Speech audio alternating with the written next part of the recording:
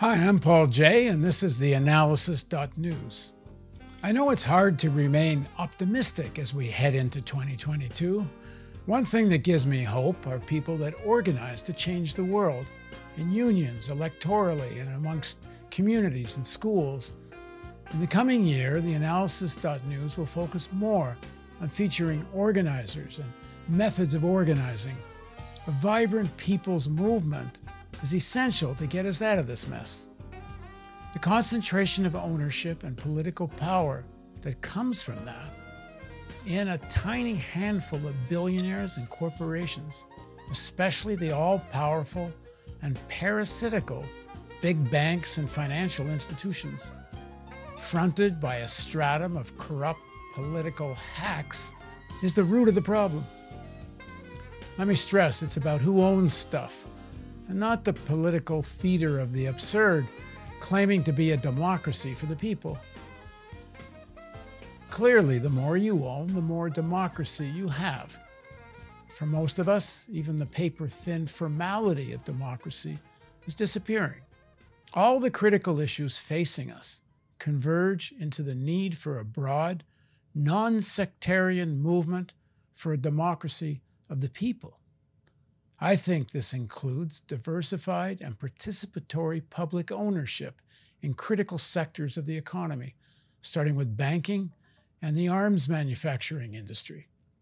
We need democratic public ownership to counter private concentrated ownership. In the coming year, we'll further our discussion about what this might look like. But here's the rub.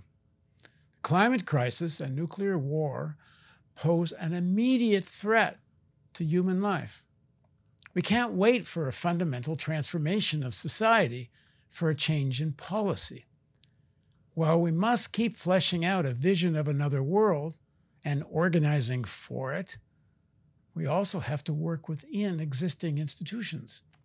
Every strategy and alliance that provides an effective solution must be pursued. That will also be a critical theme of our work. All of us at theAnalysis.news pledge to work hard and do our best to contribute to this movement. And here's the pitch. We know you're deluged with requests for donations, so we'll try to keep it simple. If you've already donated, we're humbled that you chose to do so.